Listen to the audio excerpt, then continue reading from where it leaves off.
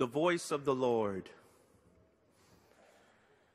There is a Bible story about when the prophet Elijah meets God at Mount Horeb.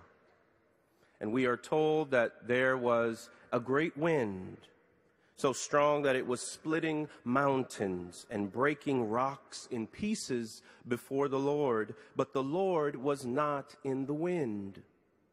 And after the wind, an earthquake, but the Lord was not in the earthquake.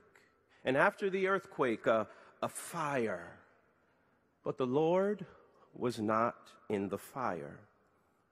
After the fire, a sound of sheer silence, or as the King James Version says, a still small voice. When Elijah heard it, he wrapped his face in his mantle and went and stood at the entrance of the cave.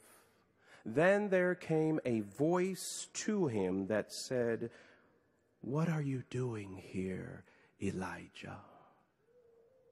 If Elijah lived in our day, it would be very hard for him to hear that still small voice. Because in our day, it appears to be the loudest voices, the loudest sports fans, the loudest protesters, the loudest political pundits that get public attention. No one seems to care about the still small voices in our society. They get drowned out by all the noise. But maybe it's through them that God is trying to get our attention. And remember, just because you are loud doesn't mean it is of God. This isn't to undercut shouting churches, because God does speak in shouts and whispers. For God is polyvocal. Regardless of the volume, the voice we need to hear in 2018 is God's. Many have prayed throughout the centuries in the church that a prayer that we should also be praying today. Silence in me any voice but your own. But sometimes we listen to other voices and we end up in trouble. A young man shopping in a supermarket noticed an elderly woman following him around the store. And when he stopped, she stopped, and she kept staring at him. She finally overtook him at the checkout counter, turned to him and said, "I hope I haven't made you feel ill at ease. It's just that you look so much like my late son." He answered, "That's okay." And she said, I know it's silly, but if you'd call out, "Goodbye, Mom," as I leave the store, it would make me feel so happy. She then went through the checkout, and as she was on her way out of the supermarket, the man called out, "Goodbye, Mom." The elderly woman waved back and smiled at him, as you can imagine. This man was so pleased that he had brought a little sunshine to this woman's day. He then went to pay for his groceries, and the clerk said, "That comes to $121.85. Man was stunned. "How come so much? I only bought 5 items. The clerk replied, "Yeah, but your mother said you'd be paying for her things too." Sometimes other voices will lead you astray. No matter how old or young or big the source. The voice of God to Elijah comes out of the sound of silence through a still small voice. After all of the racket, in the stillness. Have you ever heard God's voice? Is it tenor, soprano, baritone, alto, or bass like James Earl Jones? Is it raspy or smooth? Is it as soft as the quiet contemplation of a Benedictine monastery? Or can it be like the loud ringing of the bells of the carillon? How do we even know it's God's voice that we hear? How can we be so sure? Some Christians, as you know, are very sure that the voice they hear is always God, and that they are always God's mouthpiece. It's funny that at times they are the ones with the loudest voices and not the still small ones. But faithful Christians have been discerning the voice of God for centuries through the study of the scriptures, through prayer, through circumstances, through the community of faith. But do you know God's voice? I'm not talking about judging God's voice as to its quality, as if we're talking about the TV show The Voice, where judges like Adam Levine and Blake Shelton and Jennifer Hudson and Miley Cyrus choose the voice that best fits their needs and their team. God's voice is not about our choice. How could it be that way anyway when it's God's voice that gives us our voice, when it is God's word that creates our life? God's voice is a voice of creation. God's voice gives us our voice, our breath, our first breath, our resonance, our life energy. We cannot speak unless we are spoken to, unless God speaks to us first. And that's what exactly God does in the beginning in Genesis, which is the other Old Testament reading in the lectionary for today. As poet James Weldon Johnson writes, and God stepped out on space, and he looked around, and he said, I'm lonely, I'll make me a world. God speaks the entire world into being, for God is a speaking being who is always doing. When God speaks, we receive the breath of God. When God speaks, something happens. God said, let there be light. And there was light. And some of us want God to say, let there be warmth in North Carolina. At the creation, God kept speaking and kept creating day after day and night after night. God said, and then it was.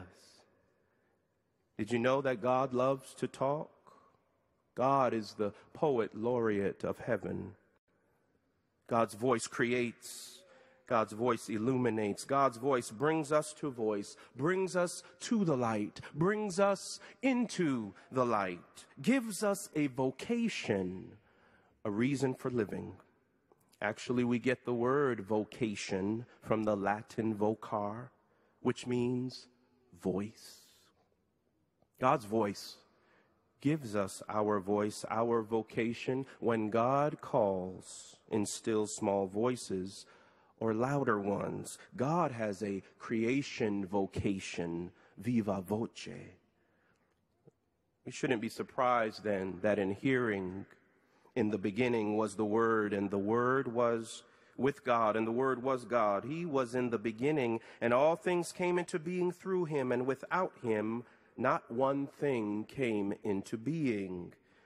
When God wanted to ignite a new creation, what does God do? God speaks the word of God, and God's word is Jesus Christ. When God wanted to save and love the world, God speaks Jesus.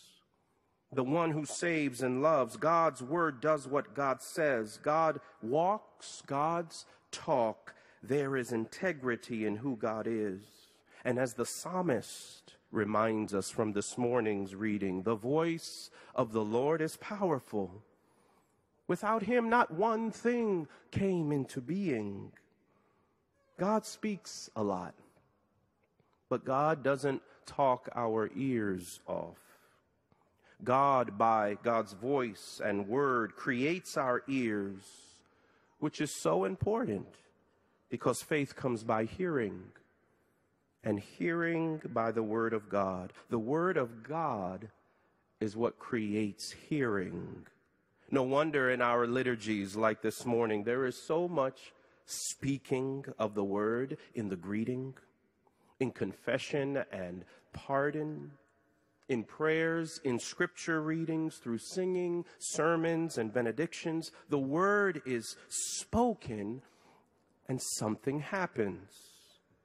A new idea comes, or we are comforted, or we are even challenged. Words do things to us. This is God's way in the world, and the word which creates life over primal waters in Genesis also voices an affirmation of love over baptismal waters. God's voice is a voice of affirmation. When Jesus is baptized, the voice from heaven declares, "You are my Son, the beloved. With you I am well pleased." In the presence of the descending Spirit, just as in Genesis, the voice of God speaks new life over the waters, and speaks not light this time, but love. You are my son, my daughter, my child, the beloved one. With you I am well pleased. It doesn't matter what others have said. You are loved by me. Just as in Genesis, when we hear repeatedly that it was good when God created, at Christ's baptism, we hear the pleasure God has in him. Therefore, God takes pleasure in us when we are baptized. With you I am well pleased. You. God claims us as his beloved children through baptism, which is a sacrament of unconditional love. So when you look at that water, it's not only water you're seeing, but love. God speaks light at creation and speaks love at baptism through water. Who wouldn't want to be a Christian when God speaks such words? God's voice is one of creation and affirmation. And God's voice is also a voice of transformation. That God has a voice, that God speaks, is undeniable. This is why we keep preaching each Sunday, preaching and listening. We actually believe that God speaks.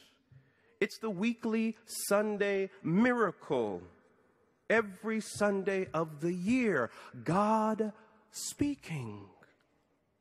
And in our psalm of the day, the phrase, "the voice of the Lord," is repeated 7 times to grab our attention. The voice of the Lord, the voice of the Lord, the voice of the Lord. God has a voice. And the psalmist doesn't want us to miss it. But what comes from the voice of the Lord and its effects may not always feel creative or comforting or soothing or loving, but it will always be transforming. The voice of the Lord is over the waters. The voice of the Lord is powerful. The voice of the Lord is full of majesty. The voice of the Lord breaks the cedars. The voice of the Lord flashes forth flames of fire. The voice of the Lord shakes the wilderness. The voice of the Lord causes the oaks to whirl and strips the forest bare. The voice of God breaks, shakes, flashes, strips. In other words, God shakes up the world. The natural order, cedars and the wilderness and the oaks and the forests. As fire flashes forth from his mouth, nothing is a match before God. Nothing and no one is immune from the impact of the voice of the Lord. Nor would we really want it that way, because God's voice never leaves us the same. And I'm sure there are things in the world or your life or on the job or in the environment that you would like to see change this year. God always transforms situations, but it may not be in the way we desire or envision. Perhaps this is why we don't ever seem to hear the voice of the Lord, because we just don't want to change. But when you experience God's voice, you know, like Sam Cooke sang in 1964, a change is going to come. The things we thought that were forever, according to our strategic long-term plans, strong and secure, like the cedars or the oaks, are nothing before the voice of God. They swirl and they are broken when God speaks. God, be careful, because God can make our forever a never, and our never a forever. The things we think are unbreakable, God breaks. The mightiest oaks are not a match for the might of God, and that's the point. Nothing can stop the voice of God, and nothing is forever except the Word of God. The grass withers, the flower fades, and the Word of God will stand forever. And this eternal Word alters our reality. That's because there's always transformation. There's always change when God speaks, when the voice of the Lord is heard. Never sameness, but always difference. Change. Light in darkness. The heavens torn apart over the waters as love descends. Transformation amid stagnation and the same old. Even ancient oaks swirl when hit by the breath of God. God shakes the very foundations of the earth and can do the same with your life. And this is because God sits enthroned and reigns over everything, according to the psalmist. God's voice that transforms the world from nothing to something is not anything unusual for God, because God changes God's own form by taking on human form in order to transform us. It is God's way to make new ways, new paths, new opportunities, new forms, to strip the forest bare, to shake the wilderness up, to have the sunrise and sunset every day in order to make the next day new. I don't know about you, but I've never known God to be status quo. To sing the same song, to play the same anthem, to use the same words every day, every year. God doesn't conform, but transforms from the beginning until the very ending. When a poet says, "Time shall be no more, and the sun will go out like a candle in the wind, and the moon will turn to dripping blood, and the stars will fall like cinders, and the sea will burn like tar, and the earth shall melt away and be dissolved, and the sky will roll up like a scroll. With a wave of his hand, God will blot out time and start the wheel of eternity." There's always the movement of transformation when God speaks.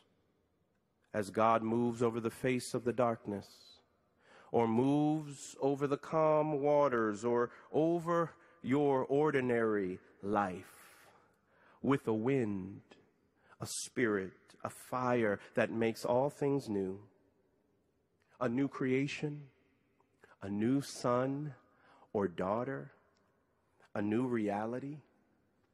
This is what the voice of the Lord does, makes all things new. This is what the Lord desires to do with you this new year. Make all things new and transform you. The voice of the Lord is powerful enough to do it.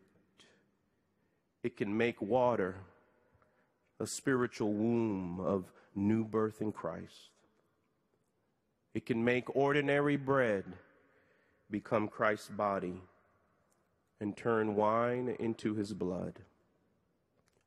The voice of the Lord is over the waters, and the voice of the Lord presides at the table. For we hear the voice of the Lord through the word of God, Jesus Christ. He is here. He is speaking. Do you hear it? Do you need it? I know I do.